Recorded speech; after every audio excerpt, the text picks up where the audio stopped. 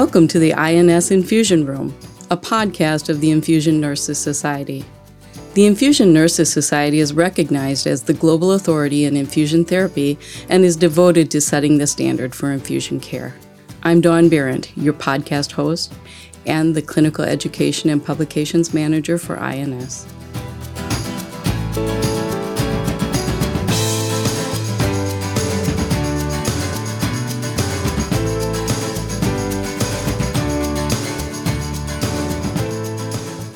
Welcome to this episode of INS Infusion Room. My guest today is Loretta Dorn. Loretta is the Director of Clinical Liaisons at Fresenius Kabi. Welcome, Loretta. Thank you so much, Dawn. It's great to be here. Loretta, please tell our listeners about your professional background and the work that you do.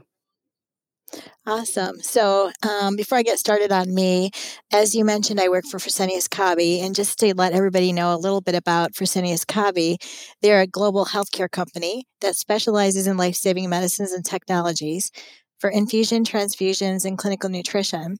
And our products and services are used to help care for critically and chronically ill patients in the U.S. We are a leading supplier of generic sterile injectable drugs. I am actually an RN, like many people on this webcast, with my master's in nursing. I've had my CRNI for over 20 years, and I've been a nurse for many more years than that. I'm not going to say how many, but many more years than that. I've worked in med-surg and ICU and in home care, as well as a staff nurse and a director of nursing for home care. And I led a team of specialty care nurses for the hemophilia and pulmonary arterial hypertension, or PAH, patient population. I also served as a director of nursing in a long-term care facility and the COO of a health department. I've been pretty involved with the INS for many, many years, and I previously served as the Infusion Nurses Society, or INS, Illinois chapter president, and have published several articles related to IV therapy as well. One of the things that I'm really proud of, too, is that I worked with AAMI, which is the Association for Advancement of Medical Instrumentation. So the team that wrote and managed the ISO small bore standards, so that's related to the lures that are on all of our both epidural catheters, our IV catheters, etc. And within that, I also helped create the human factor study for the epidural and IV lures. So as I mentioned, or as you mentioned, I currently work for Fresenius Kabi as a director of clinical liaisons. And in this role, I manage a team of nurses and pharmacists that provide training to hospitals and alt care sites to educate nurses and pharmacists on our ready-to-administer syringes, pumps, assist with building the smart pump drug libraries and implementations. And even more importantly, and something I'm super excited about, I'm also currently chairing a quality and safety education for nurses patient safety committee, also known as QSIN, as an abbreviation. Loretta, thank you so much again for taking the time today to be my guest on the INS Infusion Room podcast.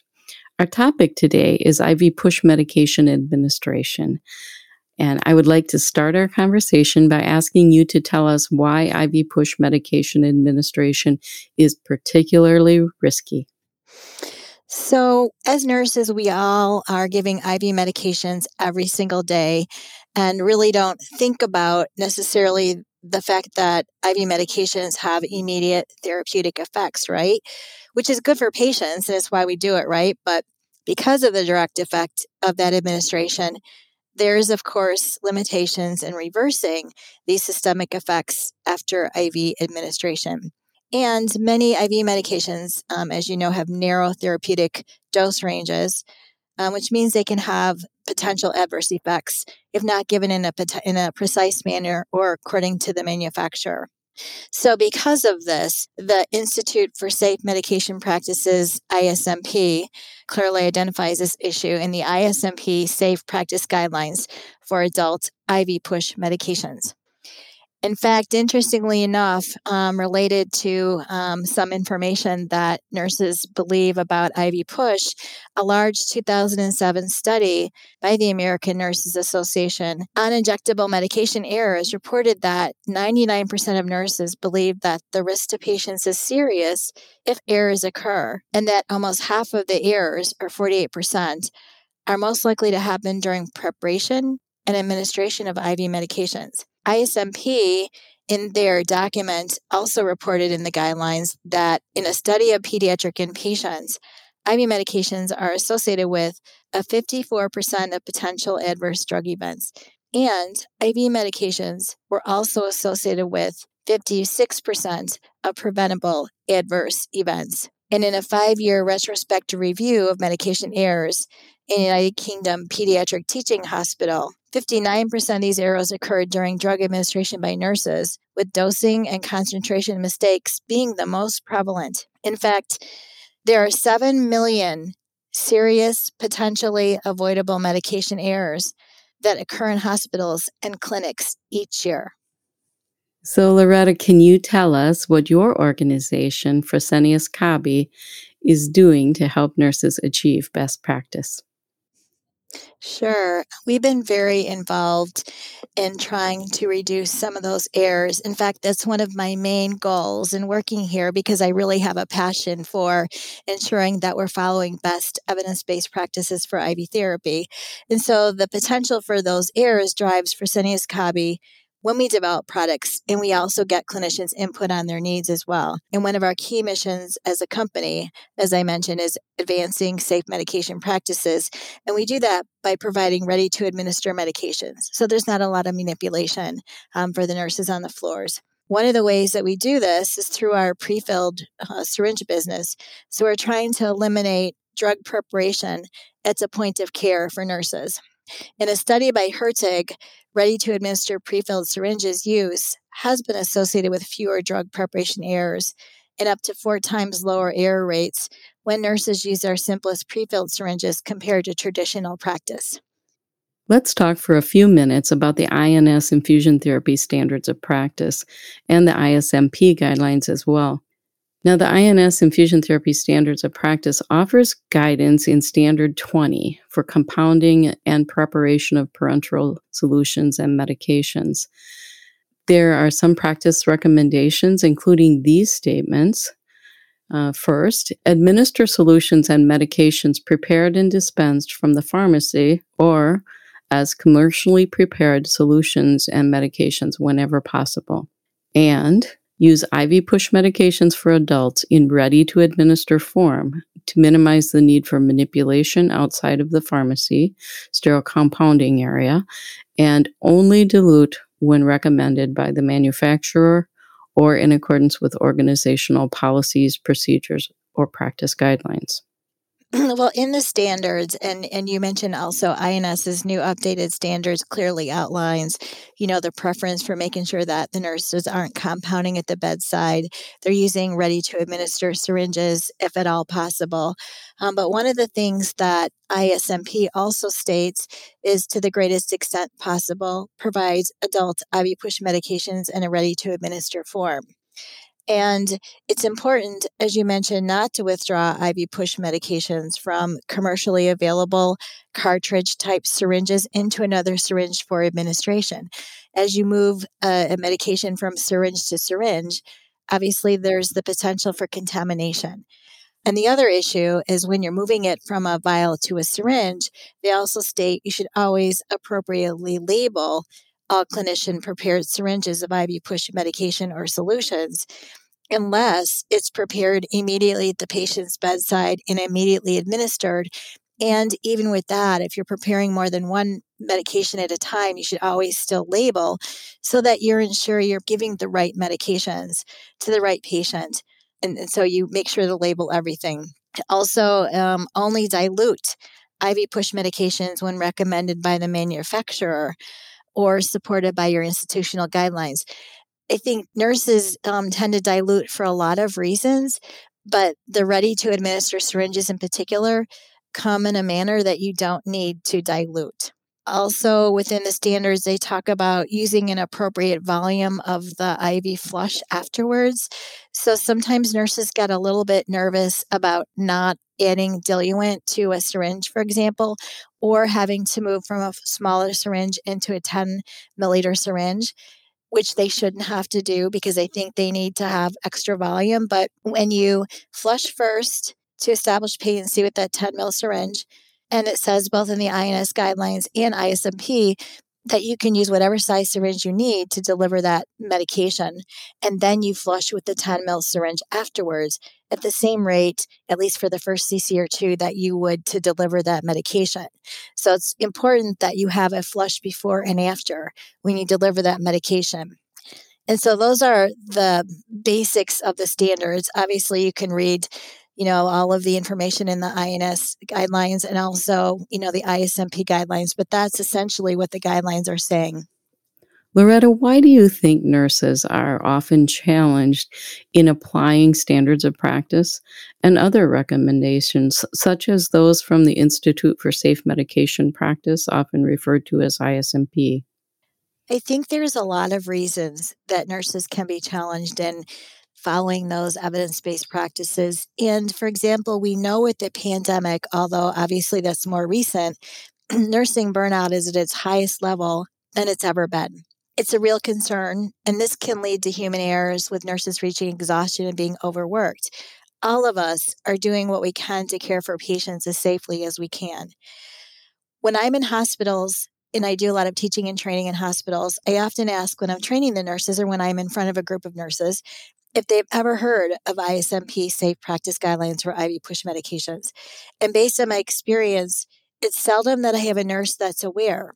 Nurses get so busy treating patients, there's not always the time to read the latest standards of care. And so often they rely on the institution to create those policies and procedures to help guide practice. And if the institution does not have a policy on IV push, then the nurses learn through preceptors, by peers, or based on what they were taught in school. And many times organizations, hospitals don't have specific policies on how you administer an IV push. And so there's several resources that an institution can go to get, assistance in creating those policies. We've talked about some of them already. The ISMP guidelines, the Infusion Nurses Society, Infusion Therapy Standards of Care, and I'm sure you're aware of the INS newly published policies and procedures for infusion therapy as well. It's places that they can go. But because of the lack of awareness of the guidelines and lack of specific institutional policies and procedures, in practice, there appears to be a lack of standardization on how IV push medications are administered. For example, as you mentioned, both ISMP and INS talk about safety and use of pre-filled or ready-to-administer syringes, but not all institutions utilize them. This results in nurses having to prepare medications from vials and so therefore can't follow the standard, which makes it difficult even if they're aware of them. Loretta, you were involved in conducting a survey which was sent to nursing students. Please tell us more about that survey and the things that you learned as a result. Absolutely. So I mentioned earlier that I'm chairing a QSIN team, and one of the first things that we were working on is creating a step-by-step checklist for nursing students and practicing nurses to utilize so the standards could be easily followed and applied. And super interesting in this survey was that we sent the surveys to all different nursing schools, both BSN and associate degree programs across the board, and we had 380 respondents. And what we found across the board was a lack of consistency in how IV push administration was taught, right? What we found was that we had differing practices in how they taught dilution, whether you should or shouldn't, syringe size, what size syringe you should use of vials and how they're used, different types of ready-to-administer syringes. Across the board, we had differing techniques, even in how much you should dilute with, how quickly you should give a medication. So it was really amazing the lack of standardization, even in our nursing schools. And so you can see if everybody's being taught differently, that would translate into practice. And then every nurse would be doing something different once they got to the hospital. Now, earlier you mentioned that hospital policies often guide practice. Why do hospitals and preceptors have different processes for IV push administration? This can certainly affect new to practice nurses and student nurses, as well as the existing nursing staff. So, as I mentioned, many times nurses learn from their peers. And over time, the way that I was taught when I was in nursing school, back a million years ago might be different than what's taught today. And things change over time, as you know. And so if you're not constantly getting that continuing education, keeping up with the latest standards, then you might not know that there's been a change to the process or to a policy or to a standard. And nursing students, while they might have the updated standards when they go into their facility, I've noticed that during the process where they're brought on board, there's not always a skills checklist for IV. In a lot of institutions, there's not like a yearly skills checkoff for IV push medication administration. And many times they leave it up to the preceptor to teach the new grad what the process is. And that preceptor may not have the latest standards either. And in another study by Arizona nurses that was done, they showed that less than 24% of hospitals actually have any kind of a policy procedure to guide IV push administration. And while they might tell the nurse what medication to give or the rate to give it at, or when they open their automatic dispensing cabinet, they might have a vial or ready to administer syringe. It's up to the nurse to determine what the dilution process is going to be based on what their previous experience is.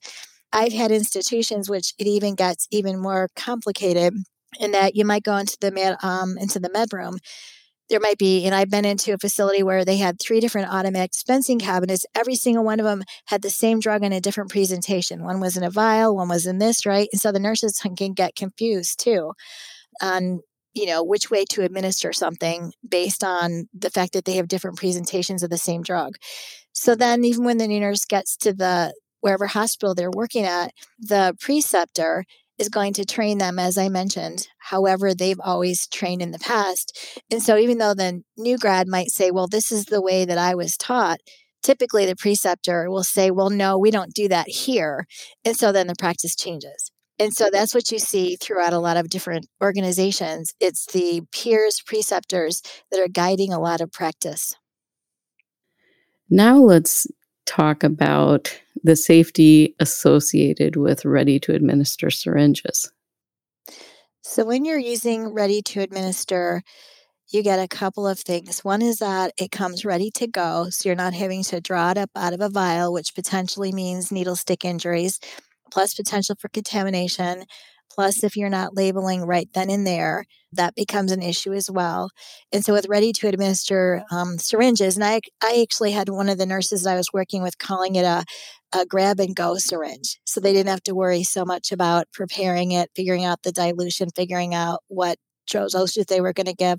Also, especially with C2s medications, if you're providing the medication or if you're pulling from a vial or another type of syringe that has more than you need, there's always having to waste. And wasting takes a lot of time on the part of the nurse, especially now with all of the PPE we're having to use and all the time it's taking. Finding another nurse from down the hall to come watch you waste can take a lot of time.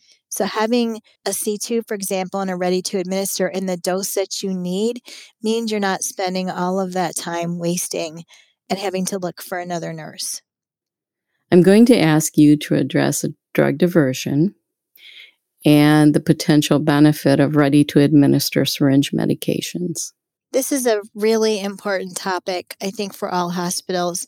And at the same time that nurses are really spending a lot of time wasting and making sure all of their information is being recorded appropriately, the institution is also spending a lot of time on tracking the wasted narcotics. You're at the end of the shift. What happened to this narcotic or that narcotic, and having to reconcile.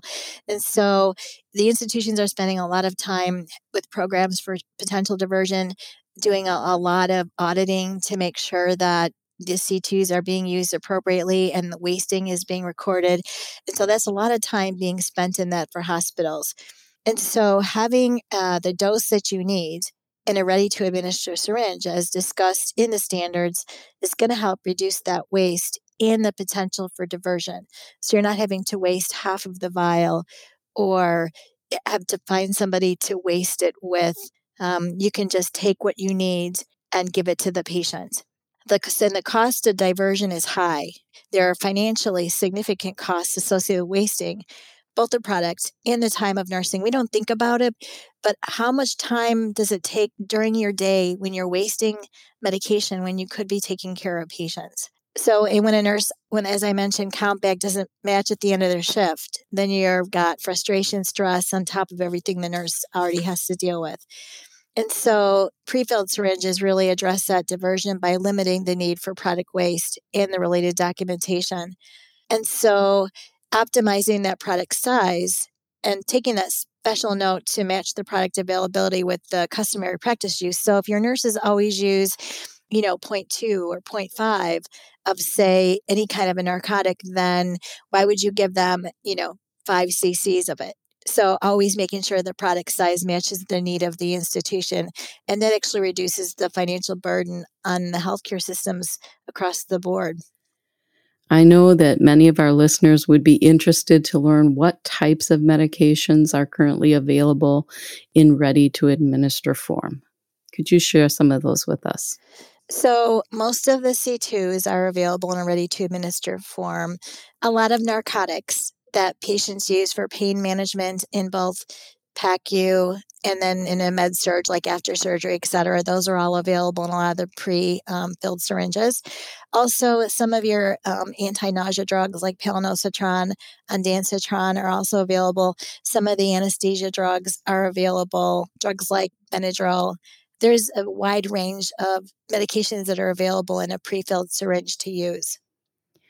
Loretta, I would like to ask you for your closing thoughts and how you would encourage nurses in the practice of safe IV medication administration. I think it's really important, as you mentioned, that nurses in every practice setting should be aware of the updated evidence-based standards and work to ensure that their institutions' policies and procedures are based on clinical evidence.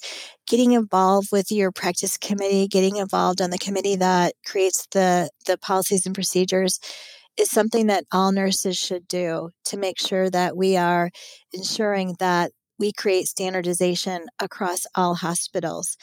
It's really just changing practice for the better starts one nurse at a time, and being able to take the information that you learned here back to the institution to mentor others and discuss with management to help institute a facility-wide change is very important, as we as nurses are leaders in healthcare and patient safety. And so knowing these standards, even if it's not always widely available or widely known, but taking these standards as an infusion nurse and being able to apply them at your individual institutions is key to creating standardization across the board. Thank you so much, Loretta. You said that so well. I also want to thank you for your work at a national level. This is such an important topic, and I appreciate you being my guest today on the INS Infusion Room podcast. Thank you so much.